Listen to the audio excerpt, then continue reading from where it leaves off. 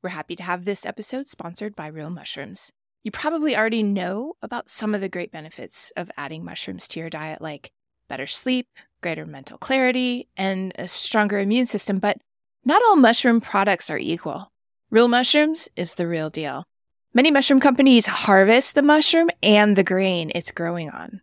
Real Mushrooms products contain no grains or starch fillers. They're organic, cultivated naturally, and third-party verified for beta-glucans, the compound that makes them so valuable as a supplement. They even have a science and medical team of doctors who ensure that Real Mushrooms meets the highest standards. What I personally love is how informative their website is. Have questions about what mushroom is right for you? They have a robust blog with articles ranging from women's health to what mushrooms are most beneficial to your pet. Want to boost your immune system? Have better sleep and feel more calm? Grab the link in the show notes and get 25% off of your first order.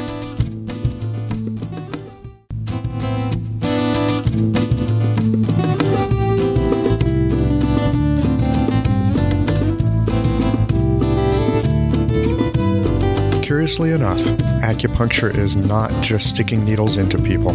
It's part of a coherent and observation-based medicine that experienced practitioners of the art have handed down over the centuries. I'm Michael Max, your host and guide of Everyday Acupuncture. Listen in as we explore how you can apply the principles of this ancient medicine in your everyday life. Hey everybody, welcome to the show. I'm here today at the American Academy of Medical Acupuncture's conference in St. Louis, Missouri. This will be one of the probably numerous shows that we're going to have with some interviews of the doctors and acupuncturists or doctor acupuncturists that are here gathering in St. Louis, Missouri for a few days. Today I'm really happy to have Jerry LeGlue with me. Jerry's a doctor in Alexandria, Louisiana. And Jerry, welcome to the show. Well, thank you. Good to be here. Welcome to St. Louis. Great to be here as well. Yeah. So I'm curious. You're a medical doctor. You're an MD. Yes. How'd you get involved in acupuncture? Well, I've been involved with acupuncture for roughly 8 years now, and basically running an outpatient musculoskeletal practice for several years. Got tired of the over-medication and over-testing and under-results. And I've had a TCM physician in my office for the last 18, 20 years now. That's a fair amount of time. How did you first get yourself a TCM practitioner? Well, strange enough, in the state of Louisiana, to be an acupuncturist, you have to be an MD. So LACs cannot license without physician supervision. I see. Is it still that way? It's still that way. It's still that way. Now, they've changed some of the supervision requirements, but again, to be an acupuncturist by trade, you have to be MD or DO. Okay. And so this gentleman I met roughly 18, 20 years ago, somewhat exposed to acupuncture in my training.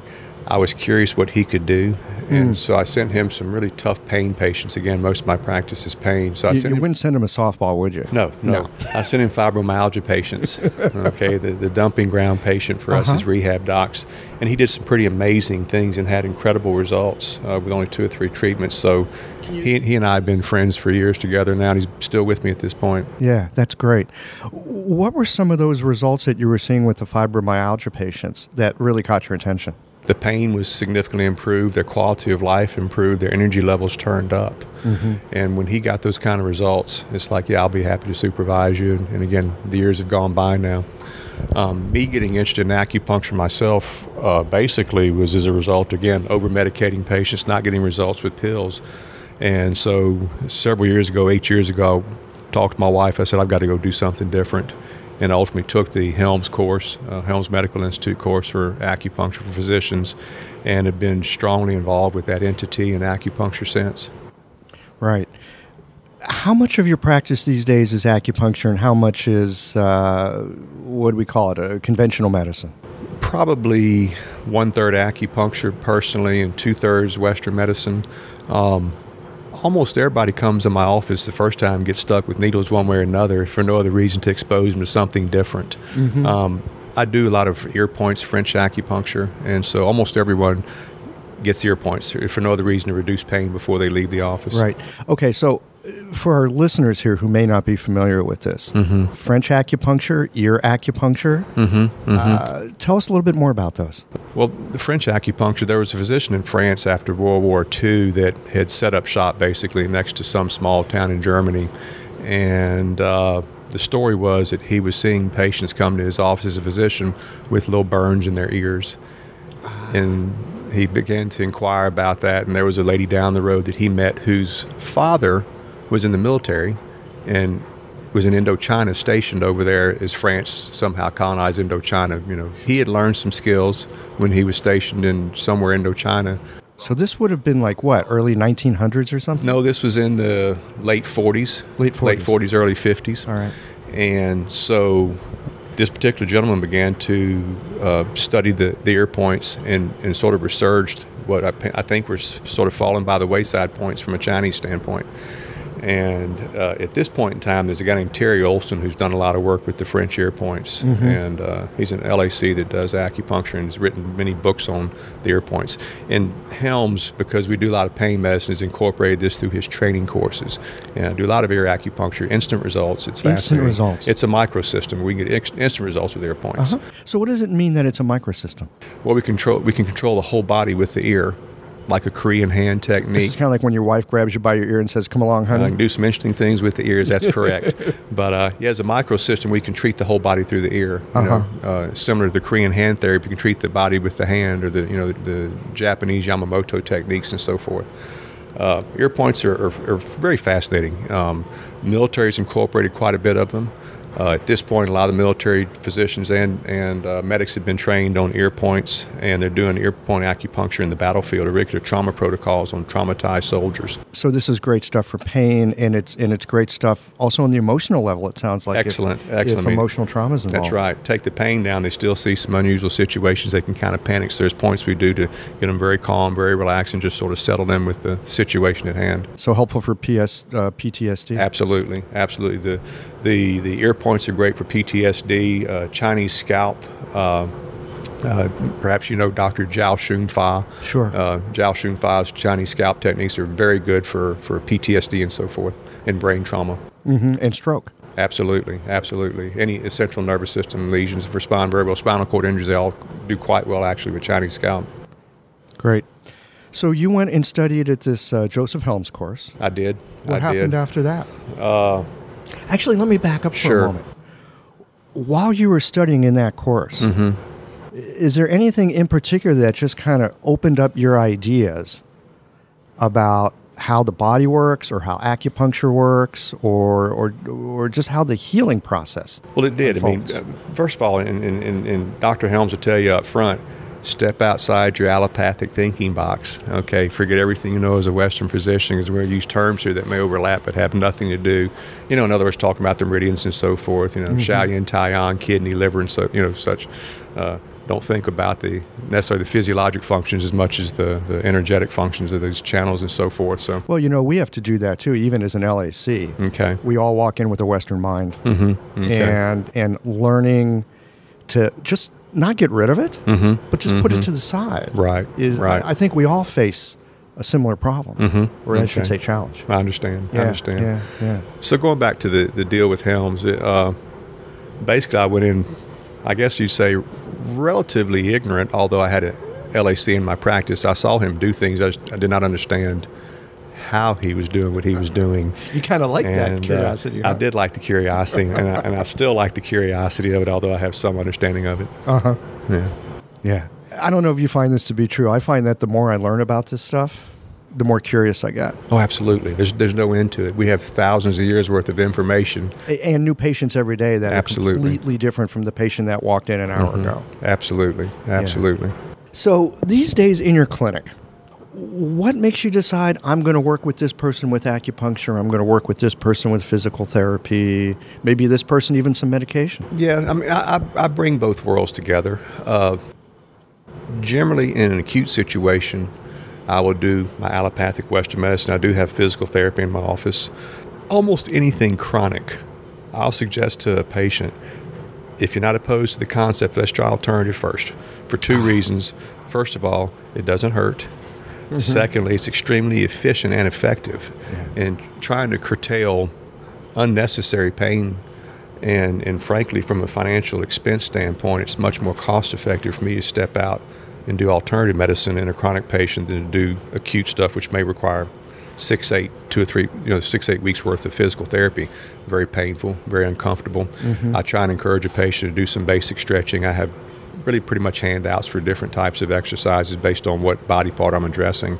I'll say, let's step out the box. Let's try alternative first. And if I can't make a significant change in 2 or 3 treatments, we can always backtrack and go Western allopathic medicine if you want to. Right. And most patients are amenable to that. They don't want pain.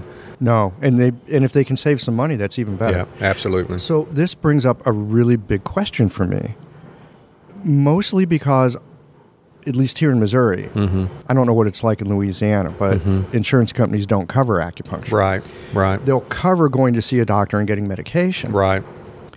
But they won't cover acupuncture. And so people come to me, or other acupuncturists in situations, like we are here in Missouri. And they'll go, well, it's going to be more expensive, or I'm going to have to pay for this out of my pocket. So how is that less expensive for them?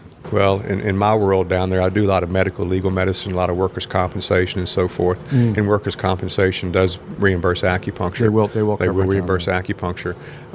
Patients who don't have any financial resources to see me as a physician respectfully or pursue my arena, I'll send them to the LAC in my office, who, from a financial standpoint, charges $75 a visit, start to finish, one way or the other. And it's much more cost effective for them to see him. He's an independent contractor, so he has no overhead.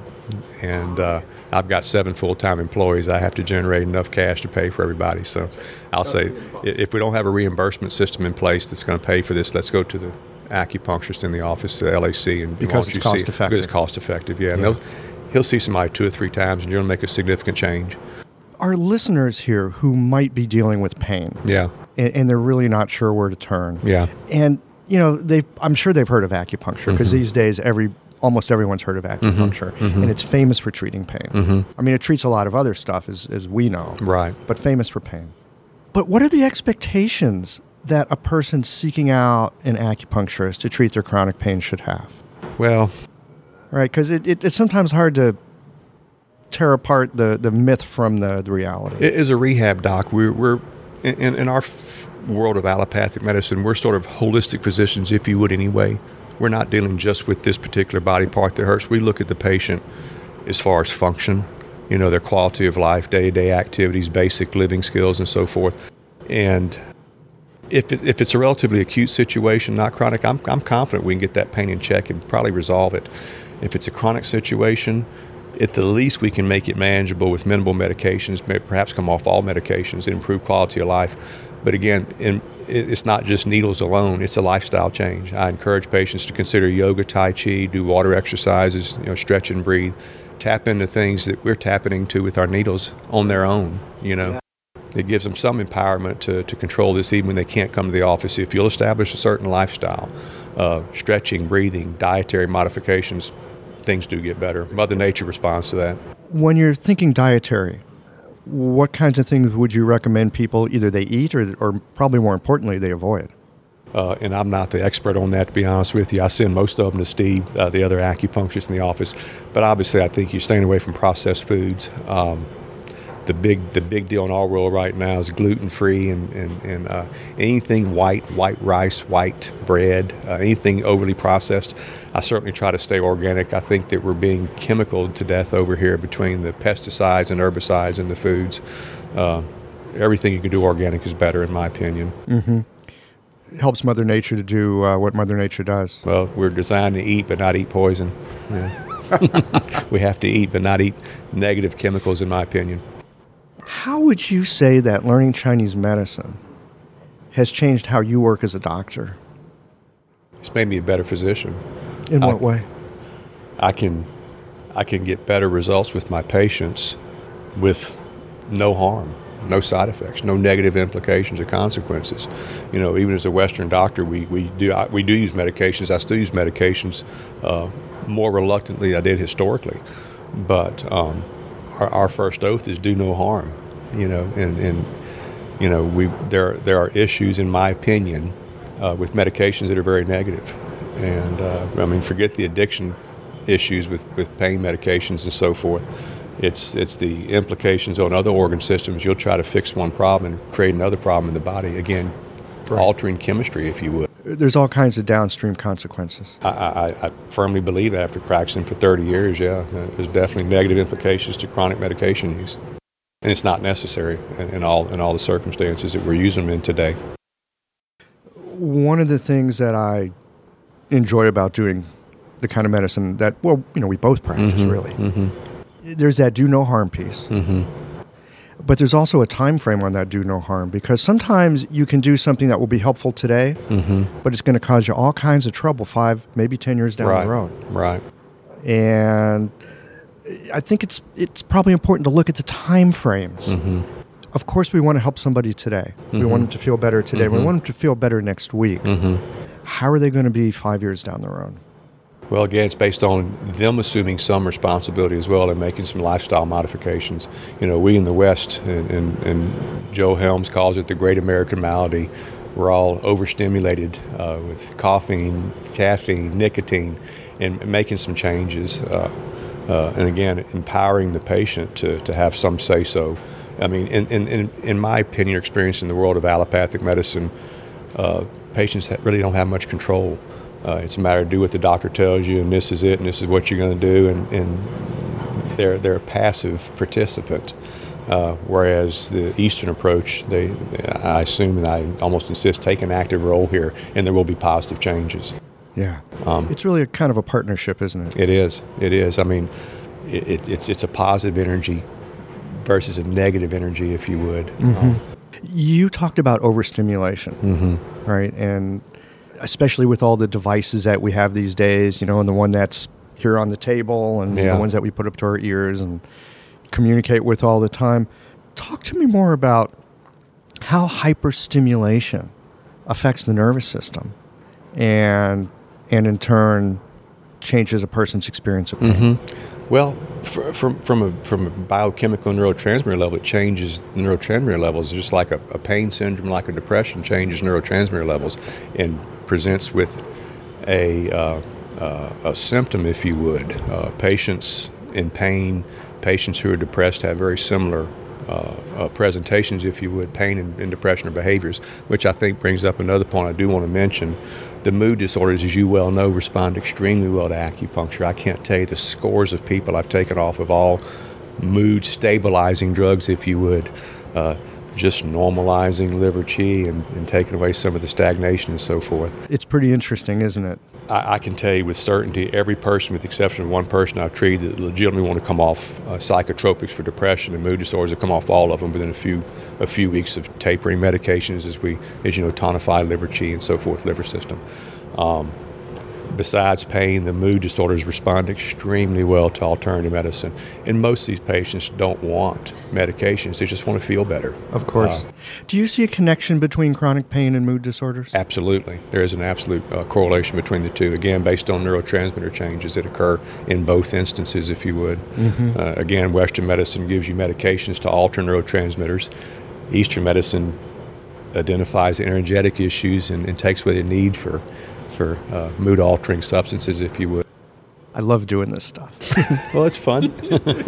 It's fun, fun. It is. But tell me more about the fun part. Well, of practicing in the way that you practice these days. After practicing for close to 25 years, pure allopathic, I can tell you I was burning out. I was working pretty decent hours, but was just tired of the same thing over and over again. I can truly tell you, getting up and going to work every day is a fun thing because of what I can do with a box of needles and some herbs. Right. You do some herbal medicine as well? I do very little. I usually send it to Steve. Steve, what do you need to get for this? And Steve's the other acupuncturist at LAC in my office. But yeah, I mean, as you well know, everything we're doing with needles can be alternatively done with herbs for the most part. Right. Either in conjunction with or as an alternative too. Helms' course, to divert a little bit. When you take his courses, once you get some of the basics down, he will split the class up based on primary care doctors, internists, family physicians, and so forth, and then take pain guys like me, PM&R doctors, anesthesiologists, and so forth that focus on pain and begins to focus on what we're going to do in the real world day-to-day practice. So my exposure to herbs is fairly limited because I'm a pain guy. Right. So you use the needles more. I use the needles more, whereas the primary care doctor's training through his courses will go more towards herbal training for the second half, if you would, of his series of courses and so forth. That's why my knowledge of herbs is very limited. Other than cramming a little bit of information in for board certification, I don't use them day to day. I understand. Well, there's something that you said just a moment ago about the acupuncture and the herbs that related to the lifestyle changes. Yeah. Right, that there's this innate ability that we all have. Mm-hmm. It's built into us, right? Mm-hmm. It's evolved into us from, however long we've been living on this planet, right? Yeah. Millennia. Yeah. It's uncountable. And the body really wants to be in balance, and it wants to be in health, and it knows how to fix itself. Yeah, that's right.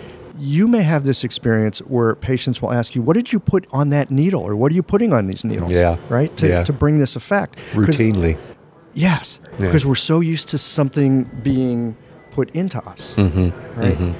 But the thing about the needles is they're simply calling a response that's already innate, maybe resting, but calling it out of us.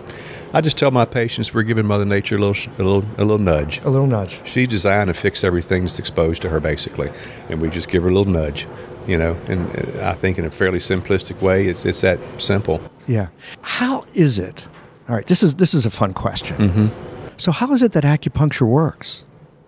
Well, from your point of view. Again, we can sit here and discuss we have an excess or deficiency or whatever for those that have the understanding, but to me, it's just tapping into Mother Nature's ability to fix something that she's not responded real well to, either for lack of understanding of a patient to, for example, stretch a muscle that hurts versus don't move. Mm-hmm. Or, again, if there's some sort of a chemical imbalance that we're using medications for, we can change those imbalances with needles and or herbs. And some lifestyle. Yeah, lifestyle. Yeah. Yeah. We're going to wind this up here in a moment, but before we do, is there anything else that you'd want to say to people that are dealing with, let's say, chronic pain? Yeah. Because that's a tough one. Yeah. Anything else you want to say to them about how they might want to consider acupuncture or maybe even more than acupuncture? Just what kind of advice might you have for them? Well, first of all, I can tell you there's hope. There is hope. I'm a Southern boy born in the United States. I'm an American through and through. We're basically indoctrinated and gone through the allopathic Western system, through LSU Medical School and so forth. We're taught that there's a pill for everything, in my opinion. Doesn't seem to integrate necessarily lifestyle modifications. You have some specialties that do that, but in my opinion, they're just teaching men and women how to give medications and chase symptoms and not get to the root cause of the problem. Now, as you probably know, there is a little undercurrent. Functional medicine is trying to get to the root cause of the problem, and I think they're probably barking up the right tree in defense of allopathic medicine. But again, to go back to the question about pain, there's hope. I encourage you to step outside the box. If you've not getting the results you're looking for with traditional medicine, find a good trained acupuncturist and just give it a shot.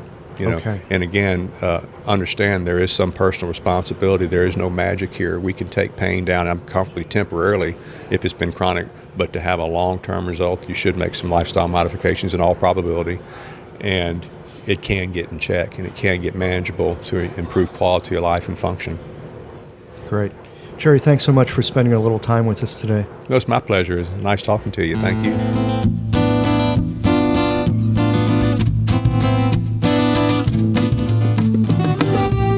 I hope you enjoyed this episode of Everyday Acupuncture.